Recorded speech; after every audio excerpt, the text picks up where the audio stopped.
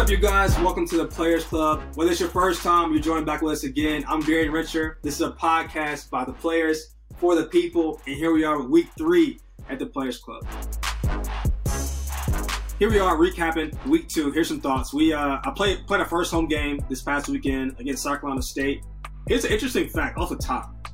You would never know this unless you know some of this stuff, but South Carolina State Bulldogs have more Hall of Famers than Clemson football. And so that was one of the stats that was put in front of us this weekend, because obviously every week in college football, there's big teams that are supposed to win games that don't happen. Just look at this past week. I'm not going to say any names, but I will give my boy Zarek Cooper some credit, former Clemson guy who had a big win this weekend against Florida State with a team that wasn't supposed to win. And so for us, like, you go into a game like that, the coaching strategy on our end is like, hey, like, don't overlook any opponent, play to a standard. Because when you start to overlook opponents, you get beat by teams that should beat you on paper, but the game's not played on paper. Yeah, week 2 we played South Carolina State at home. It was our first home game with packed stadiums in 2 years, which is, man, if at Clemson we miss the fans, because that's what makes the atmosphere what it is. 80,000 people rocking with you, a sea of orange running down the hill, and it's like everybody is just tuned in, yelling. It's incredible. If you're tuned in, that you were at games, thank you for coming back. We miss you guys so much. And just in regards to the packed stadiums, looking back, I and all the guys who were part of last season went through one of the weirdest, abnormal years of college football. And just getting the vibe these first 2 weeks of college football, I'm going to go on record and say this will be the most appreciated season of college football, because we knew what it was like to not have it, and I think we took it for granted. And now we have everybody back. This thing's rolling. College football is at play, and it's the best thing ever. So I think this will be the most appreciated season of college football, and I can't wait to see how the year unfolds. It's been a breath of fresh air to be back in normalcy. So yeah, like I said, this weekend we played South Carolina State. Had a really good game. We won big. And in games like that, for us, it's a time to develop our team. You want the guys who run out there first to really do their job. So it gives guys that are either maybe redshirt or guys that don't play a lot, that deserve the right to play. You get them opportunity to finally play. Certain coaches will allow the playing roster to dress out, but the rest of the guys will have to sit in the stands with the fans. Yeah, I know, it's crazy. Like, you would never know that stuff unless you're in it. Like, a lot of guys, other schools, big time schools, don't get to dress out. They'll sit in the stands with the entire crowd, with their family. They'll come to the game, and you would never know they're on the team. But they practice every day, show up to the lifts, and probably on scout team. And so I think it's so cool that Coach Sweeney allows so many guys to dress out. And then when we're able to, he tries to put everybody in the game. And it's so cool because you see guys in there like at Clemson, like on the field, and it's so cool for those guys to play in front of their families and in an atmosphere like no other. It was a crazy week in college football. Like, you guys watched so many good games on this weekend. But I want to give a shout out to my guy Zeb Nolan down in South Carolina. We had him on last week at the Players Club. His second win from grad assistant to coach, 2-0. So shout out to him, man. If you haven't watched the episode, go back and watch it. He's got the craziest story in college football. But coming up next, Kirk Herbstreit, college football royalty. And I got to be honest, when all this NIL stuff dropped during the summer, when I figured out I want to do a podcast or broadcasting type of thing, he's one of the first guys I called. I played with one of his sons, so I was able to have a little relationship there. But anyways, guys, we're going to talk about all that and more with our conversation coming up next. You don't want to miss it here at the Players Club. Players Club, here we are with guest Kirk Herbstreit, college football legacy, legend, all the above. Glad to have you on the show, my man. Hey, great to be with you, man. This is pretty cool. It is, man. I know we talked, so we had a conversation back in the summer. I want to get started doing this, broadcasting, sports, all the above, and trying to get my reps in. So here's my take at it. Here's my shot. That's good. Like I said, I got into this by chance. I was a business major at Ohio State and thought I would just get a job. You know, when the NFL wasn't in my future, I just thought I'd be like a pharmaceutical sales rep, or there was a company called Worthington Industries. And I was interviewing with all these companies and ready to take a job. And then a local radio station offered me a job for $12,000, which was significantly less money than these normal traditional jobs. And I grew up listening to talk radio. And I just said, man, I'm not ready to grow up and be like a real adult yet. I'm going to do this radio thing. And I didn't have any of these kind of reps. I didn't have any of this kind of vision the way you do. So I applaud you for doing this. I wish if I could go back, it'd be such a different path for me. It's obviously worked out okay for me, but I didn't. My reps were doing interviews with the media. That was probably the way I got experience. But this is phenomenal for you. And I guarantee you, remember this interview right now and how you feel. And if you keep doing this, fast forward a year from now, and just wait until how different, how much more confident, how much more you understand from just not having experience from doing it. So yeah, this is awesome. You're doing this. And like you said you didn't want to grow up. I'm not trying to grow up either. That's why I came back for another 6 years. So here we are. So I'm going to ask you a couple of questions just to get into some stuff. So basically this takes us right into NIL. Obviously you're an ambassador of college football, and you've seen the landscape of college football be where this was never a thought, and it's now become a reality for us. What do you think about NIL? Just like first thoughts. And obviously you have a son that's playing with me at Clemson. You have a son that's playing at Ohio State. So you got some personal ties into it. So what are your thoughts about NIL? I think it's, I wasn't one of these guys that was like, jumping up and down saying about time. I was one that was like, let me understand it. What exactly is it? How can the players benefit from it, but at the same time not be taken advantage of it? So I was a little bit slower to just throw my hat into the ring. I'm still honestly just kind of observing. I think we're like 7 or 8 weeks into this. I'm still just kind of watching and seeing how players are utilizing it and how they're taking advantage of it. And I think so far from everything that I've seen, first of all, I'm all for players getting opportunities and trying to maximize them.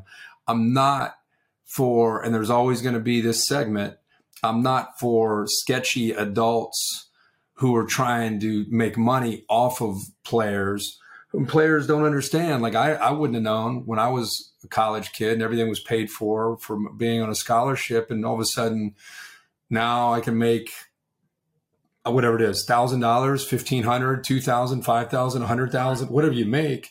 Make that number a little up. I know some guys that are. Yeah. I mean, $1 million, whatever it is, 5 million, whatever you want to make.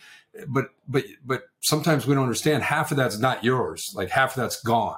Like, and I didn't realize that until I started making money. IRS takes that, taxes are gone. Then you got to pay an agent a fee. So there's just real life applications that I think are going to be learned, either through someone, hopefully a parent, a coach, an agent, whoever it is. Somebody needs to be a mentor. So anyway, I think it's great. I just want players to be smart about it and not lose their focus, which is about lifting weights and getting better as a player. That's the whole reason NIL is approached, is maybe the opportunity's there for you because you're a good player. But no, I'm cool with it. I think let's just be smart with it. That's all. No doubt. I think that's kind of been my experience too. Just there are obviously a lot of opportunity out there, and I've been in the college football, not as long as you have, but as far as a player, like a long time, and you've seen a lot of opportunities not being able to be taken advantage of it now. There's a lot of opportunities, a lot of things that guys are passionate about, they're able to monetize. And I think for me, it's been cool because a lot of guys I thought would go to the league. That's kind of always been a sentiment, like guys will get their money on later. There's several guys, especially at Clemson, that have played here, and I thought they would be in the league for 10 plus years and didn't make it. And they were able to capitalize on like their college influence and platform. And so for me, it's been cool to see me and some of my friends to be able to like kind of cash in on some of those things, because you can leave with a very, head start on your future because you put in the work and all those good things. Let me give you some wisdom from a guy who's 52 that had nothing. My family didn't have any money. If I didn't get a scholarship, I would have joined the Army or the Marines or something. Right. So I have an appreciation for a scholarship, like I think a lot of people. What I've learned is a day doesn't go by that as I was going through local radio and then trying to get my foot in the front door of ESPN, if I went to Muskegum College or I went to Ball State or I went to Ohio Wesleyan or wherever I would have gone to play football, those doors would never have been open for me, right? So going to Ohio State, what I think NIL is, if you're not careful, and guys like you're talking about going to the league even, they're the only guys that make generational wealth are the guys that get that second contract that's stupid money for $100 million. The guys that get one contract, like CJ Spiller, he had a nice career at Clemson, but he's got to be smart with his money as good as he did, or he's not going to have any money left to pay bills. So my point is, take advantage of, see, everybody talks about the system taking advantage of the players, and that's true if you don't have your eyes open and your ears open. If you take advantage of the system, your relationship with Clemson can last you a lifetime. And I think the guys that look at it like the system took advantage of me, they didn't meet people. They didn't take the time to be polite and courteous to people and build relationships with people, why they mattered at their school. So for me, I was a solid player. I wasn't a Heisman winner. I wasn't an All-American, but I was respectful to people and I shook people's hands and I went out of my way to be gracious to people. And if you do that, I feel like NIL is short-term money. Like if you're looking at living till you're in your 70s or 80s, you're going to make a lot of money, and NIL money is going to be a blip on the radar. And I know it's a big deal at 18 and 19 and 20 and 21, but the relationship with Clemson and the alumni and the boosters that run big, successful companies, if you're smart, and like me at Ohio State, if I'm smart, if I play my cards right and I treat people well, those boosters and those people that run companies, they're going to want guys like you and me working for them in their companies. And so while NIL is fun, it's a cute story, it's great, I'm in it for the long haul. I'm in it for the 40, 50-year run. And that's way more powerful than someone sliding you $100 or someone giving you $1,000 or whatever it might be. So it's hard maybe to see that at this age, but as you get older, you'll realize that this NIL stuff is short term. And it's great that you guys can make a few bucks, but what you do as a person, how you represent yourself at Clemson, you're going to find that is going to open up doors for you. And if you went to another school, I don't know if that's the case. So I'm blessed every day that I went to Ohio State and it's opened up all these doors, because there's no money I could have made in NIL that could have ever provided me what my relationship with Ohio State has me where I am currently right now. 100%. And you spoke on something, and that kind of leads us to the next question. You talked about the long haul, playing the long game. What is your prediction? Obviously, how much college sports have changed in the last 10 years. The next 10 years, with NIL like kind of being a reality, other things kind of popping up, what are your predictions for the next 10 years of college football? 2030, what do you think it'll look like? Three things. I think anytime there's change. Yeah, Darien, anytime there's change, I think most people are concerned. I mean, but we have all this change at one time. You know, we have NIL, we have transfer portal, we have Texas and Oklahoma joining the SEC. We have an alliance now with the ACC, the Big Ten, and the Pac-12. There's chaos everywhere. And so everybody's just wigging out. Everybody's like, oh, my God, what's going to happen? It's the end of college football. And I try to be kind of the voice of the sport, you know, try to be the conscious of the sport, try to be the voice of reason. So, again, I don't move fast on anything. I'm human. I was like everybody else. Oh, my God, what's happening right now? You know, why are the Power Five conferences commissioners not working together? Why are they divided? Like, what's happening? We need leadership. We need guidance right now. And I think it'll hopefully come. I would personally love to see one voice, like a commissioner like Roger Goodell for college football, that doesn't just look over the ACC or the Big Ten or the SEC, but he looks over the whole country. That would be, I think, pie in the sky for the sport. I don't know if that's reality right now. So I think these five power conference commissioners are going to have to learn to work together. But I think we're going to be okay. I think we're going to go to a Power Four. I think the Big 12 right now, with the recent moves, BYU, Houston, UCF, Cincinnati, all going to the Big 12, it kind of feels like the American plus to me. It doesn't quite feel like a Power Five with some of these moves. So I think we're gonna eventually see a Power Four, would be my guess, with the ACC and the Big Ten and the SEC and the Pac-12. What happens to the Big 12? What happens to the American? I'm not really sure. I think they should still be involved. I'd love to see the playoff expanded 12 teams to allow other teams a chance to be able to participate. But maybe you can relate to this. I can't. Like Desmond and I talk about this all the time. Guys skipping bowl games and games, quote unquote, don't matter. Like that's like a virus to my computer. Like if you're talking about a bowl game where 2 6-6 teams are playing, I guess maybe. But if you're talking about Six Bowl, yeah, if you're talking about like you're at the Sugar Bowl or you're at the Fiesta Bowl, or even the Outback Bowl or the Gator Bowl, like, and you're playing a big time opponent, you got one more time to go out with your boys and play. I don't know. I just don't agree with the logic of skipping games of any magnitude. And I know that's about saving yourself, but I don't know. You guys get up at 5 a.m. and lift weights. You're, in the winter conditioning and mat drills and all this sacrifice that you do. I'm not, if people want to do that, that's their choice. I'm just saying we're in a very strange time in the sport when that's becoming accepted and normal that we just skip games. Right. It definitely, I feel like our generation has changed a little bit in that regard. A little more selfish.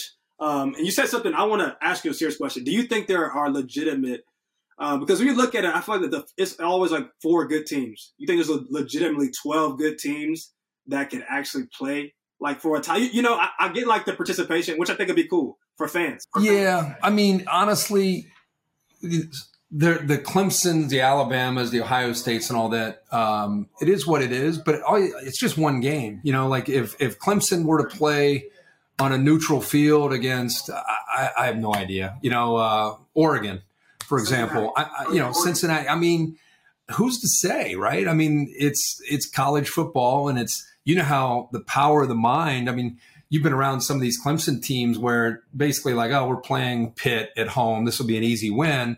And you got to guard against that because you can get beat. Ohio State this past weekend, they didn't look like they were really, I mean, Oregon came to play and give Oregon all the credit, but Ohio State, they didn't really realize, man, we better turn it on till the fourth quarter. And by then it was too late. And so I don't know. I feel like Alabama is kind of, and you guys have been kind of at a different level, but if you get 12, I still think imagine number 12 against because 1 through 4 would get buys. So it'd be 12 against 5. So I don't know who 5 is this week and 12 is, but once you get by Clemson and Alabama and Georgia, it's kind of like anybody, it's fair game. Anybody could beat anybody, really. So I think it would just create so much juice for the sport and give everybody hope that, hey man, we're 15, there's 2 weeks to go. If we win our last 2 and a couple teams lose in front of us, we could still make it. And I think it creates that.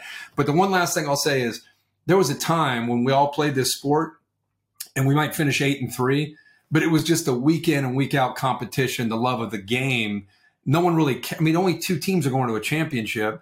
No one really played because they were going to a national championship. They played because they wanted to beat South Carolina or they wanted to beat Georgia Tech or they wanted to beat whoever. It was just the competition and wanting to win was really what drove you.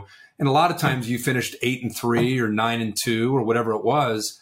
And you went to, like I said, the Gator Bowl. And if you won the Gator Bowl, it was a good year. And again, I know times change. I don't have my head in the sand. I'm just saying, I wish we'd get back to just appreciation of competition and not, are we still in it? Do we still have a chance to playoff? No, you don't. Oh, well, season's over. It's like, what? What are you talking about? And I think we've created that. We've created that. Even just seeing like our first loss of the season to Georgia, which I think watching the tape, how it goes. It's never as bad as it seems. It's never as good as it seems either. So wish we could go back, but we can't. I feel like it's going to be a good reason for us going forward, just like all the lessons we learned. But through that game, people are writing our season off. Even like young guys on the team, like they don't know any different. All they see is like Clemson, we're going to the playoffs. And so they read the headlines. Like Coach Sweeney, all of us, the leaders on the team, like, bro, we're good. We're going to be fine. Like it's a week 1 top 5 team, and we're going to be fine. But just like the pressure that's been created through college sports, like especially at our level, is if you lose a game, like the season's worthless. So you shouldn't even show up next week to play. And so Coach Sweeney, we got like 12 other games to go play. I know. I mean, let's just say I hope you don't lose anymore, but let's just say you were to stumble in another game. The season is not over. I mean, what's wrong with going 10-2 and going to an ACC championship and playing in that, and whether you win or you lose, like life goes. It's not go to a championship or the season's a waste. I just don't. I don't get that. Like, think about this. I know Clemson, that's a real goal. What do you do if you're, I don't know, Iowa every year? Should you just not play football? Because, I know they're having a good year this year, but Iowa gets to 8 or 9 wins every year. And, that, not that that's their goal, but I don't know. They don't throw in the towel because, oh, well, we lost to whoever, that season's over. Like, no. Like you always press on. That's what you learn about sports is things aren't always good. They aren't always the way you want. It's called adversity.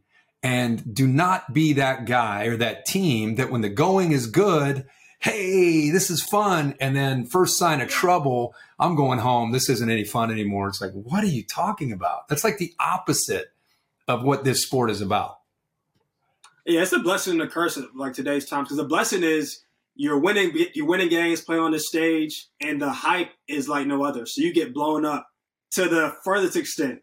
And then the opposite is true too. You lose a game or the season doesn't go as well, and the media nowadays, you know how it goes. They literally write you off in an instant. Like as much love as they showed you, the next day, you're getting every email saying you should fire the OC, the DC, fire the head coach. And it's like, dude, y'all just thought this guy was a genius 2 games ago. So yeah, it's the way to land. That's not just at Clemson. That's at Alabama. That's at Ohio State right now. Saturday night, the whole city of Columbus, the state of Ohio, wanted to fire Kerry Coombs, defensive coordinator, and it's still carrying on to this day.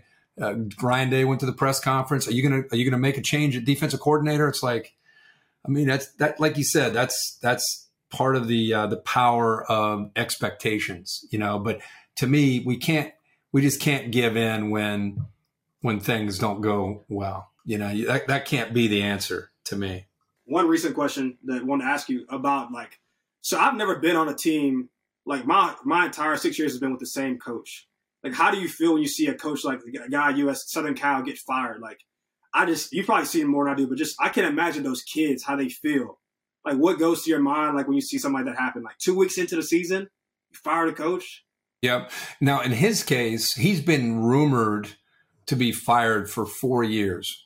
I mean, it's been going on for a long time. Yeah. And a lot of people have USC fans have been like, what are we doing? For 4 years, they've been doing that. And USC kind of stood by him, almost to a point where, as you can see, for them to make a move 2 weeks into a season and a first loss, that tells you that this thing's, it's like a water balloon that's just building, and then it explodes. That's kind of what USC has been going through. Just think about going back to your freshman year. I mean, that's how long this has been going on for them. So when we came into this season, they always say coaches on the hot seat. It would have been Jim Harbaugh at Michigan and Clay Helton at USC. I mean, those are the two guys that, they're fans anyway, whether it was real or not, they're fans. So how the players are handling it, you probably have some that are like, man, what just happened? Because Clay Helton's one of the nicest guys you're ever going to meet. That's what I've heard. Great guy. Or you might have some guys be like, hey, had to happen. So I don't know. I haven't spoken to anybody out there, but it's very rare to see 2 weeks in and a guy get let go.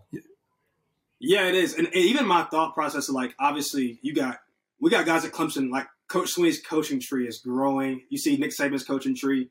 And it is a big, you want to go to a big time school, but you also run the risk of they might not give you but 2 years to change around a program. So what are your thoughts? Obviously there are guys probably really good OCs around the country. They might get that job. I don't know. What is your expertise on is it smart to go to a school like that and take it over? Well, I think Tony Elliott's done and Brent Venables, I think they've both done a really good job with all the success they've had. They've been very, very careful with what they've accepted. They've both been finalists for jobs, both been offered jobs, and both have declined, and they both have their own reasons on why they've done that. I've spoke with both of them, throughout that process privately and just as a sounding board. And I think they're two really good examples of, hey, that got it pretty good at Clemson. We're recruiting at a very high level. We got a lot of continuity. We got a great head coach. We got a great president. We got a great AD. This isn't a flash in the pan. This thing's got staying power, making good money. My family's here, can raise my kids here. So unless it's like a no-brainer, I think you got to be careful. I just think these jobs become available because they're hard to win at those schools. And so, you got to find the right one with the right setup and then go take it. And Tony and Brent both are going to get jobs. I mean, they're eventually going to find the right job for them. But in the meantime, I think they're very calculated and smart with how they're being patient and waiting for the right one. In the meantime, have fun at Clemson, win a lot of games, and have a great place to raise your family. Who else do you think around the country that may get that job, just off the top of your head? I think the first name that'll come up will be Luke Fickell. The athletic director is from the University of Cincinnati, and he was here with Luke Fickell. He went out to USC just a couple years ago. His name will be the first name that'll come up. James Franklin at Penn State will be a name that'll be brought up quite a bit. I think Matt Rule, the head coach at Carolina, will be a name that some people will bring up. I think Bill O'Brien, the former Houston Texans coach, who's now the offensive coordinator at Alabama, he'll be a name that'll be brought up. Urban Meyer, just because any job that opens up, Urban Meyer's name comes up. Man, I hope he doesn't leave my boy. This soon, I hope he doesn't leave him. I don't think he will. And the other thing is, this hire is not going to happen until like late November or December, because USC, they can't put, let's just say it's Luke Fickell. They can't put Luke Fickell, who's got a chance, by the way, to make a really fun run this year. They got Indiana this week on the road and Notre Dame next week on the road. If they, for whatever reason, win those two games, they'd have a real shot to be that group of 5 team, the first one to make the playoff. So he's got a lot on his plate. The last thing he needs is rumors swirling that SC's talking to Jimmy Sexton, his agent, about hiring him. So SC's going to keep everything real quiet for the next few months. You have to, out of respect for their candidates. All right, moving on so obviously you've been doing College Game Day for how long? On record, how long has it been? You've been doing College Game Day? Longer than you've been alive. 26 years this year. I'm about to say, I'm old now. I turned 24 in November. So yeah, that you're still on point. 26 years, and so I've never. I tailgate a little bit, but you've obviously been to some of the best tailgates, and I haven't had this experience the past 6 years, and things have changed. If you could take me to one spot anywhere in the country, where are you taking me to tailgate? Okay, so just for an update, I haven't tailgated myself since like 1986. So I see tailgating. I see it. Okay. We go to some cool places. We don't, we're not out there with the crowd. It looks so fun. Like I would love to be a part of that. But the places that look the most fun for me are LSU. LSU would be the number 1 seed. That's what I've heard, man. Because I mean, they're campers, and their tailgating starts like on Thursday, late afternoon. Thursday, wow. Nerf football's flying. They got the smokers going. They get some crawfish. Yeah, crawfish. Yeah, they get crawfish, all kinds of stuff. It's just great Cajun food, spicy. That's a great spot. The Big Ten, what's funny about tailgating, every different region has different ways of tailgating. You go up to Wisconsin, and it's brats, and it's burgers, and it's meat and cheese curds. Yeah, beer. You go to the SEC, and it's bourbon, and they got a smokers going. It's just such a different vibe. And the way they dress is so different. Like in the Big Ten, people got big jerseys on and, big baggy everything. And then you go to the South and it's like, are they going to a dance or are they going to a everybody's got collared shirts and looking to the nines. It's like, what is happening? It's so weird to see how different everybody does it. Ole Miss is the wildest thing you'd ever see in your life at the Grove. We did Alabama, who was number 1 in the country. Katy Perry was our celebrity picker. And the Grove, as far as you could see, it was just humanity. And they got these tents, these little tents that they do, and they have chandeliers hanging in them. And I mean, it must cost $50,000 to do the type of tailgating that they do. I can't even describe it. It looks like a house. Like our cameras went inside these tailgates. First of all, the tent is not like a little tent like you and I would get over at Dick's. These are tents that go on. Like there's like a room. There's a tent that goes over here. This is the kids' tent over there. It's like a house. And over here, the adult beverage section over here. Here's where the chef is in the back. I mean, you're like, what is happening? Like, how do you leave here to go to the game? I would stay there for a week. It's like nicer than an apartment. So you just, when you're done doing this, make sure you remember, go to the Grove, and when they're playing a big game, and just take that in. Yeah, you want to take that in for sure. So there's so many cool spots, and what's neat is the RVs that pile in to all these stadiums. They come in Thursday or Friday, and you know how it is. You get 6 home games out of 52 weeks, and people plan their entire year around tailgating from all over, everywhere. Yeah, and they've had this same parking spot since 1975. You know, and they just it gets passed down through each generation. Yeah, it's so cool, man. That's probably the best part of college football, is the sense of community, and the tailgating is obviously a huge part of that. All right, so that's outside the stadium. Inside the stadium, best college football atmospheres. You guys have a great atmosphere. I was hoping you would say that, you know. Yeah, no, you really do. I mean, it's gotten better and better. I think that one of my favorite scenes there, I did 2 games there that were phenomenal. The Notre Dame game. Ooh. Hey, I was the Hurricane.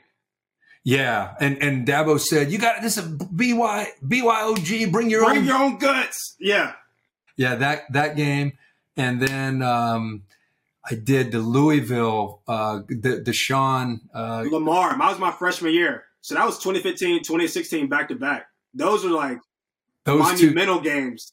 Yeah. Those to me were the 2 most. I was lucky enough to call both those. Those are the 2 most hyped up games that I called in there, and I was like, man, this place is loud. This is a great spot.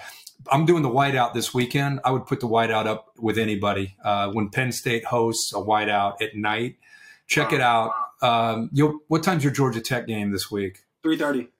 Okay, yeah. If you get done with the game, it starts at 7:30 or 8 o'clock. When you get done, go back to the crib and turn that one on ABC, and just turn the volume up and just watch that, because that's going to be wild. They play Auburn, Bo Nix coming up, SEC coming up into the Big Ten. It'll be a hyped up game. That's where game day is. But the whiteout is outstanding. Eugene, Oregon, believe it or not, it's not a huge stadium, but it's built into a mountain. And so the crowd noise, and they have one of those at the top of the stadium, one of those sound reverberators that kind of extends at the top. It kind of keeps all the noise down in there. So Autzen Stadium at Eugene, I would say, is a really good spot. LSU at night. I know that, you know, you guys argue over Death Valley and all that, but dude, LSU at night when they're good. Now, right now they're kind of. Yeah. But 2 years ago when they had the Joe Burrow and the crew. Yes. You go down there and that place is electric. A&M is really good. A&M is. We played at Kyle Field. I guess that was the Natty year, 2018. That was rocking. Trevor's true freshman year. It was like his second game. Yep. Yeah, he came in for Kelly, threw the touchdown at T. Yeah. That was the beginning of the end for Kelly. That's my guy. But yeah, it was already written. Yeah. But anyway, those are Ohio Stadium. Ohio State's tricky because they're spoiled, kind of like Alabama. If Ohio State's playing an opponent they fear and they're expected to be, you know, they're not favored, or it's a close game and it's like number 3 against number 10, you'll never find a better atmosphere. But if they're playing like a team they should win, it's just, you know, they score a touchdown. It's just kind of like, you know, golf claps. Yeah. They've gotten spoiled over the years. That's the same with Alabama. If Alabama feels threatened, it's electric. If not, they're just kind of like, well, don't take it personally. You know, we're up again. We scored again. You know, just kind of golf clapping it. I will say that's one thing I appreciate about our fans. And maybe I feel like each fan base is somewhat a reflection of the coach. You know, it's just the DNA just seeps down into the people. Our fans show up. We're playing Cyclone State. You would have thought we were playing freaking Texas A&M at home. That's awesome. That's rare. That's really cool. And you're right. I think Dabo helps create that, because he runs down that hill and he's all about it. He doesn't see it's a faceless opponent for him. He doesn't care. It's more about it's another Saturday at Death Valley for him. And I think the fans feed off of that. That's true. All right. So when people come onto the show, who makes the best guest pickers? I think the entertainers, like the people who get it. Like we had Ashton Kutcher on last week, and there was just something about, they just have like a real like, oh man, I don't know, like just they're not trying to like break it down. They're just having fun with it. And Ashton Kutcher did a good job of that. But the musicians, they come on, they're really nervous. That's the thing you forget is we're just out here having fun, but you walk on that set and you get around all those people. And I think they feel like they have to like sound like they know what they're talking about. And we don't want that. We want them to just have, oh man, I sang a song when my first concert was in Kansas. I'm going with Kansas State, something like that. Right. The guy who gets it is, of course, Charles Barkley. He's phenomenal. Phenomenal. Bill Murray was at Clemson one time. He was a lot of fun. So, I mean, it's just the guys that just kind of roll with it and have fun are the guys that usually do the best. Last questions as far as football goes, college football. Who are you most excited to see this year? Like, I guess like players, up and coming guys. Who's caught your eye? The Iowa team has caught my eye because they play so old fashioned. They keep the ball in front of them. They play zone. They fly to the ball. They're somewhat limited athletically, but they play as a group. They got a chance this year. They've kind of caught my eye. I think what Oregon did was not a fluke. I think Mario Cristobal has done a really good job of recruiting. I think Anthony Brown, their quarterback, kind of surprised me with how well he played in that game. Their running back, you should watch him if you haven't already. C.J. Verdell. He's a dude. He's a dude. He'll be an NFL guy. He's really talented guy. And the Georgia team that you guys played, their starting quarterback, JT Daniels, went out, so they went back to the little guy that looks like a kicker, Stetson Bennett, and he was like 5 for 5 for 200 and something yards. It was like a video game. But Georgia look real, man. They look really good. You guys may get another shot at them. Who knows? But I hope so. I honestly hope so. But we'll see how it plays out. Hey, it'd be great if you did. I mean, I think both teams would be different, obviously, by the time you played. DJ's just kind of still people expected him because he played against BC and Notre Dame and threw for however many yards. It was just like, no problem, put DJ in and away. And I think it was a reality check on he's still a young kid, right? I mean, his future is bright, but give him a chance to kind of get settled in and kind of get some reps like any human being needs. So, but can't wait to see where he is mid-season in the ACC and just see where your whole offense is. I'm interested to see how Ohio State's defense responds. The last 2 of the last 3 games, they've gotten destroyed by Alabama and now Oregon, and they've got to come up with some answers, or they could have some problems. And then I think Oklahoma's real. I think Spencer Rattler, what he's capable of doing. I think that people kind of jumped off their bandwagon because Tulane scored 35 points on them, and everyone's like, "Oh, they're overrated." But it's one game. Relax. And then the last team, I'll tell you. Ole Miss, Matt Corral. He's got some spunk to him. He does. He got a little chip on his shoulder. And their defense, man, they were the worst in the country last year. And they've got about 4 grad transfers, or not grad, transfer portal guys that have come in and got them feeling a little bit better. And I don't know if they can play with the big dogs in the SEC West, but they're better. And they're a wild card because of Lane Kiffin and Matt Corral. Let's keep an eye on them this year. It'd be interesting to see what they can do. I said last one, but I have to ask you, what are your thoughts on the transfer portal? Because I have different thoughts. I just want to know what Kirk Herbstreit thinks. I think it's a case-by-case thing. I wrote a book recently, and I talked very openly and candidly about my 5 years at Ohio State. And I came in as a highly touted 5-star can't miss guy. And I fell flat on my face. And for 3 years, I was struggling. And I was very cynical and very embarrassed and very frustrated. And, I wanted to quit and I wanted to go play baseball. I just didn't want to be around it anymore. And my dad wasn't like old school, get your ass back there kind of thing. It was more encouragement, like, hey, give it another spring, kind of see where you are. And I stuck it out, and it was a game changer for me. I ended up being a captain my senior year and all that kind of stuff. And if I would have left, I don't know the life lessons I would have learned. So it worked out for me. It doesn't mean it's the right answer for everybody, but I don't feel good that it's like you've had to work and grind, and, just think if first time something didn't go your way, you left, right. So I don't know. I'm very mixed. I like, that's why my answer is case by case thing. Some of it makes sense to me, but just because you're not starting, or just because the coach got upset with you, or just because whatever, I don't think that's a reason to leave. So I'm mixed on that. How do you feel about it?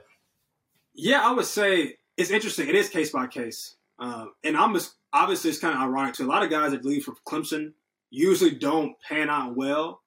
But I will say some of the recent guys, like you got a guy like Hunter Johnson. I mean, when Trevor came in, as much as guys wanted to compete, like you kind of see something like that happen. It's like, all right. And then you obviously see the way it's played out. The dude was the first pick in the draft. And you're like, all right, you kind of like what can you do as a backup, especially at quarterback? You can't rotate quarterbacks if you're going to compete at the highest level. So you got a guy like Hunter Johnson who leaves, is doing well at Northwestern now. My friend Ches Malus, who just went to Wisconsin, is literally like the top 10 in rushing right now. But he was behind a bunch of guys, and he'd have played here but been a contributing backup. For me, it was just like I was like, I'm at Clemson, I'm going to stick it out and see what happens. That's just my personal beliefs. But I have seen guys like that just want different things or feel like they want more opportunity, and like it's worked out for a couple guys. Yeah.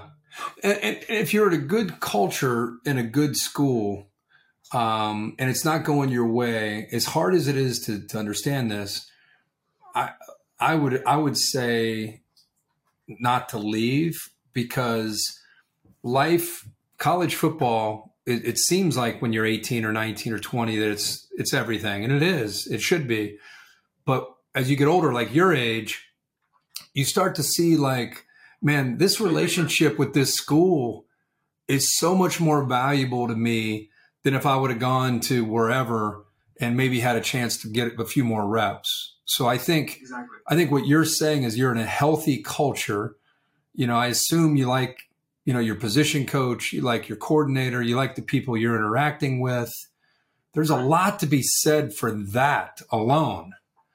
That takes a very mature mind to see that, because sometimes all kids see it's playing time and it has nothing. That's it. That's all I care about is I want to play. And I'm not blaming them. I'm just saying it just depends on what your lens, how you view things.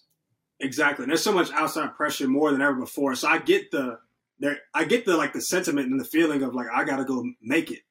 But at the same time, like the big picture, I've seen guys leave good schools and they go somewhere else and play for a year, and they're really not loved at either place. So they don't really have a college home to come back to. And so I've seen guys not have good careers, but are beloved back here at Clemson or other schools. And it's, that means a lot. And maybe that's so good. That's such a good point, dude. Like for you, you have a home there. Like whether you're Taj Boyd or you're Darien Rencher or anybody in between, if you pour your heart into that program, and whether you're a 3-year starter or you never start a game, you are going to be treated the same by that world. That's your home. I bet you'll have a house down the road at the reserve, or whatever. Like that's your place. We're going hands open for that one.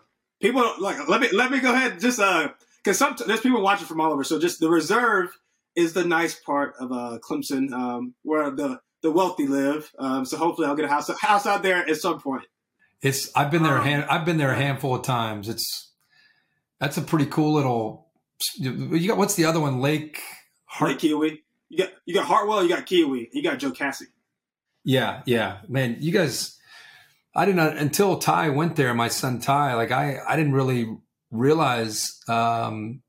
In Ohio, lakes aren't as big of a deal. as they are there. I don't know if it was like where you grew up, but there on that campus, that's pretty cool to have all those lakes, and you guys from time to time can go out there if you know somebody that has a boat or something like that. It's pretty sweet. Yeah, that's a mandatory thing. You come here, you got to find somebody who has a boat. And I've met my few share of friends who have boats and jet skis and all of the above. And that's perfect. Honestly, going to the last part, I want to talk about Kirk, the dad and the person who I've gotten to know. Obviously, for those who don't know, his son plays with me here at Clemson. He's a receiver. Then now you also have a younger son at Ohio State. And so obviously last year this wasn't the case, but if we so happen to play Ohio State this year, what is going through your mind as a dad? And obviously you're an alum, so you got a lot of tensions to manage there. What goes through your mind as a dad? Well, when you're doing the game, thankfully you're so occupied with the thought of your analysis that you're not really caught up in that aspect of it. You know, before the game, like a couple years ago when you guys played Ohio State, I didn't have a son on the Ohio State team, but, you know, having sons on the Clemson team and being a former captain of Ohio State, before the game, we're Ohio State family, so we were having fun with it.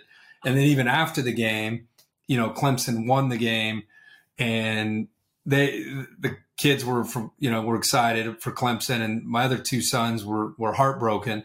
And so there was a little bit of that, but like during the game, yeah, I'm locked in, man. I mean, I am completely, for 3.5, 4 hours, it's all about analyzing you guys as players and just being fair and being objective. For whatever reason, I don't have I think because I pour so much into like this stuff. Like, this is my board for my game. It's like, that's your call sheet? Like your broadcasting call sheet? Yeah. This is Ohio State call sheet. No, this is Penn State and Auburn for this week. But when this is done, you won't be able to see any white on it. You know, usually it's just covered with notes. And so when you pour everything you got into a game, like you do as a player, you know how it is. Like, your mom could be on the other side in a uniform, and you're just doing your job. I'm zoned in. Like, you don't hear 80,000 people. I'm looking at the signal call. I'm getting a call. You know what I mean? And yeah. That's exactly the best way to frame it is, what's the call? What are we doing? Like, it takes all your energy just to do that, right? That you don't have time to think about all the other stuff. Before the game, absolutely. After the game, absolutely. And then during, it's go time. All right, so you alluded to we won in 2019 and 2020. What did you say to the guys after we took a devastating loss to Ohio State? Did you feel a little bit like, yeah, like I told you know what I'm saying, flexing muscles just a little bit to the guys? No. My son Chase, who's in 9th grade, he's the most obnoxious Ohio State fan of all time, and he was of course he was crying when Clemson beat him out in Phoenix, out in Glendale. Right. And so it was the middle of COVID and not a lot of people were traveling. And he was like, in fact, I got COVID like 4 days before that game. And so I couldn't travel. I called that game from my basement. I had they sent all this equipment, and Chase was like, I hope you feel better. I'm going to the game. Like, I have to go to the game. So he went to the game with some friends of ours, and you remember that stadium. It was really eerie. It was weird, that everything was weird last year, but that game didn't have a lot of fans, and yet he was there because he had to see it. And I think Ohio State, they put everything in the middle of a global pandemic into avenging the loss from the year before. And if you watched how they played against Alabama, it looked like their season was over. Yeah, mission was accomplished.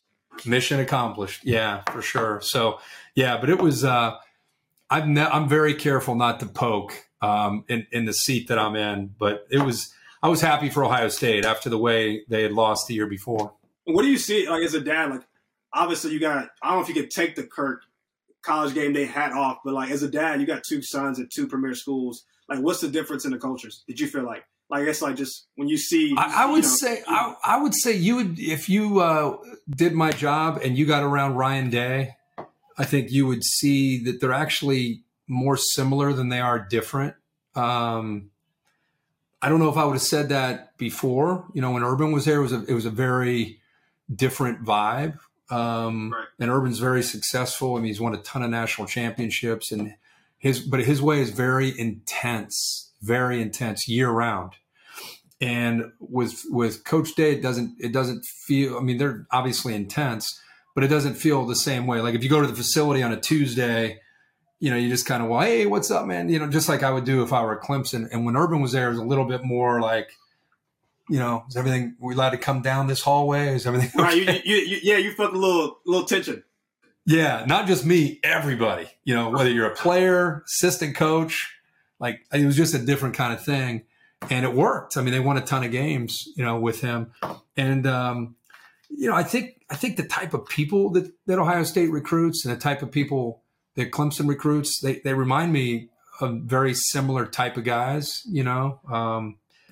They all have hopes and aspirations of going to the NFL, but most, you know, have things, I don't know, there's a certain class to them. There's a certain, you know what I'm saying? Like, I don't want to name schools on here, but there's certain schools that you play against probably that you're like, I don't know if I don't know if he would fit in on our sideline. You know what I mean? Right. I'm not saying that you guys are choir boys. I'm just saying, I don't know. I just sense, I sense respect when I'm around both those teams. What do you want for both of your sons as far as the college football players? Like what's like as a dad, like what do you want them to experience in their college football journey? So as a dad, you want your kids to find their path, and whether they play and they start or they don't play. As a dad, I don't tell my guys that, but that's not important to me. I mean, I hope they play for them, but I want them to be around a program where you guys get incredible people that come and speak to you, not to mention Coach Sweeney and Coach Venables and all the assistants. You get so many messages reinforced that align with my philosophies as a dad that I've taught them since they were kids. And so to hear other men pouring into their hearts about values and what's important in life, that's what it's all about. So, and learning about adversity and overcoming it, and things aren't always going to go my way, and still fighting through it and getting on the other side of that.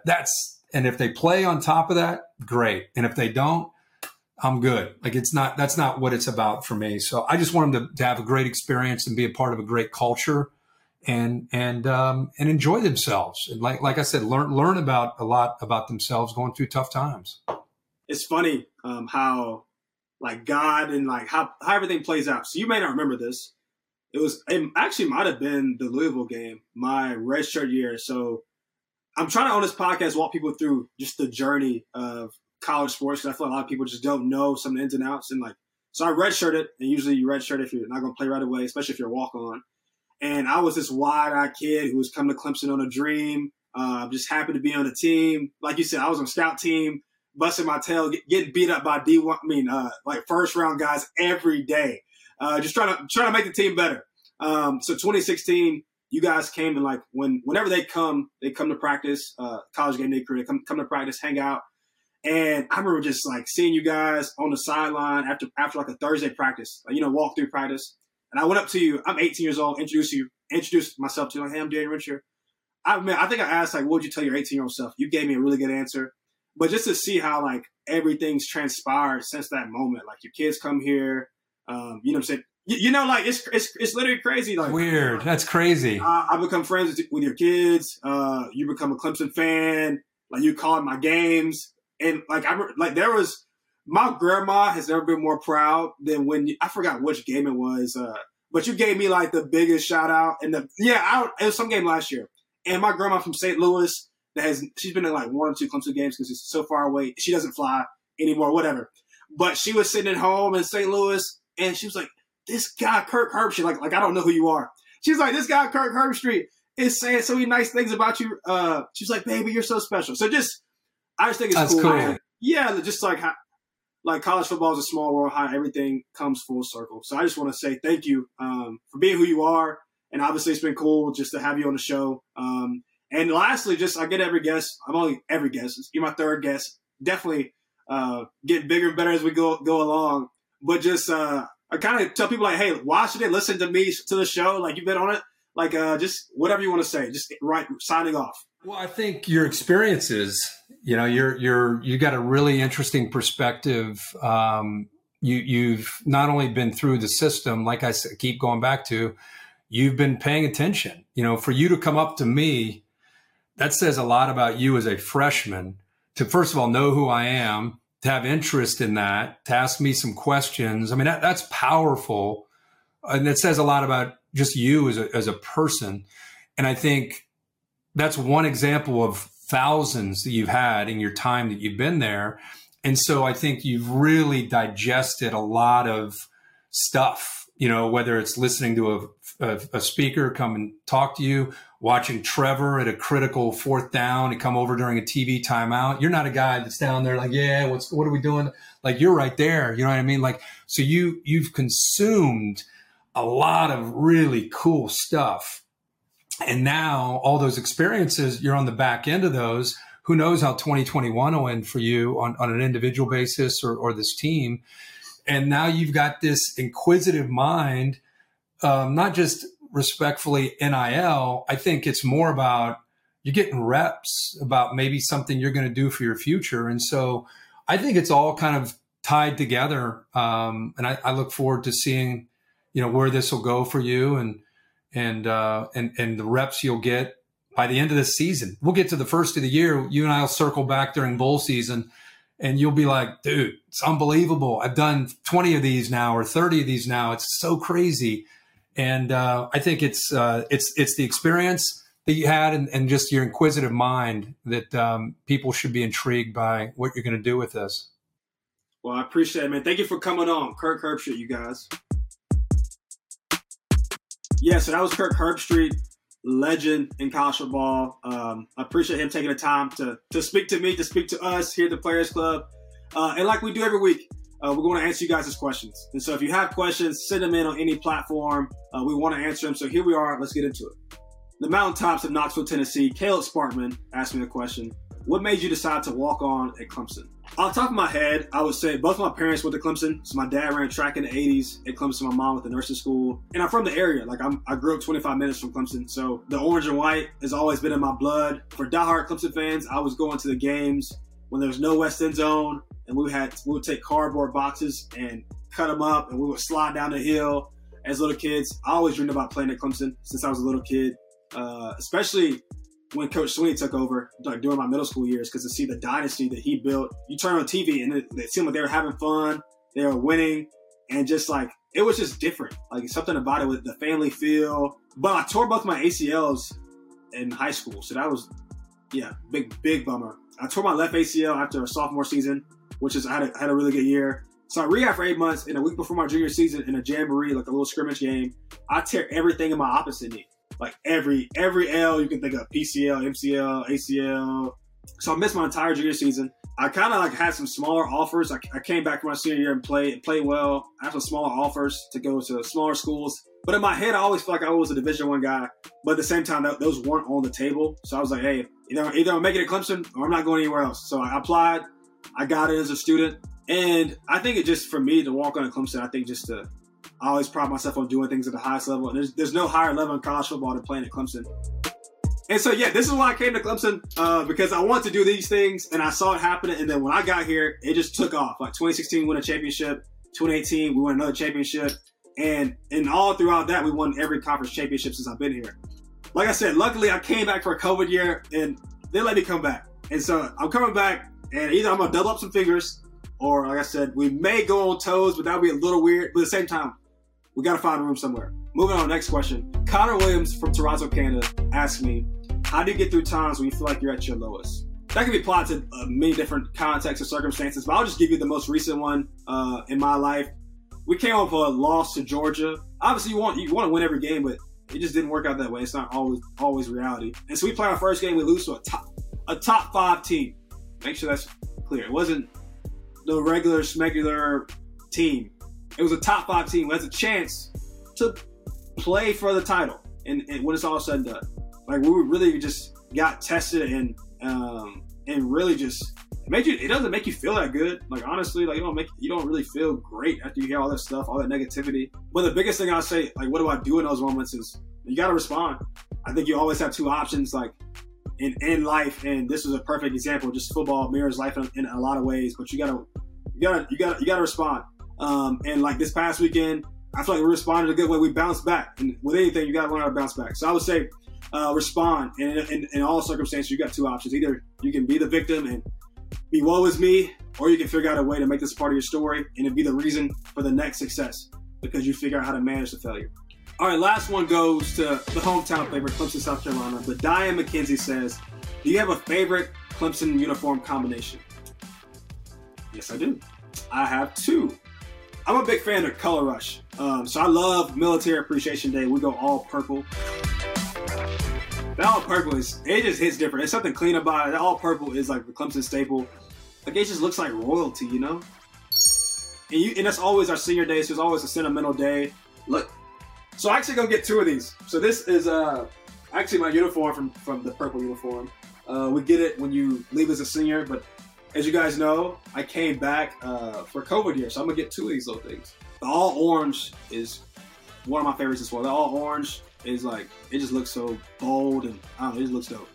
But a little bit on our uniform situation is Coach Swinney used to play Alabama. Like, that's where he grew up. He's from Alabama. But a lot of our ways have come from the way Alabama has done things, or way that he was instilled. And one of those things is, you look at Alabama, look at our program. Like, we're one of the top two premier programs that doesn't have any uniform alternations or alternative. Home games were white pants, orange jerseys. Away games we wear white jerseys, white pants. You look at Alabama, home games they wear that maroon jersey, those white pants. Away games they wear those white jerseys and those white pants. And the philosophy really is, they like, hey, like, there's a lot of things to worry about. We're not going to worry about our uniforms. We're going to worry about how we play. And who's going to argue with Nick Saban or Dabo Swinney on what it takes to build a winning culture? Not me. Yeah, so that's been week 3 at the Players Club. Want to thank my man Kirk Herbstreit, the man, the myth, the legend. Always has wonderful insight and perspective, so I appreciate it for coming on and taking time. And then next, like, getting into week 3, start conference play this week against Georgia Tech. And as you guys know, like, conference play is when it really gets going, because that's what matters as far as, like, where you end up postseason, and if you get a chance to compete for your conference title. So looking forward to that. Looking forward to bringing you guys all that good stuff. And like always, guys, hey, like, subscribe, comment, share to whoever, and follow along for the journey. Seriously, it's gonna be great. You can see we're getting better, getting bigger, better. We got microphones now. We're getting good guests, all the above. So y'all stay tuned. That's been week 3 at the Players Club, a podcast by the players for the people. You guys have a good rest of your week, and we'll see you next week. Peace out.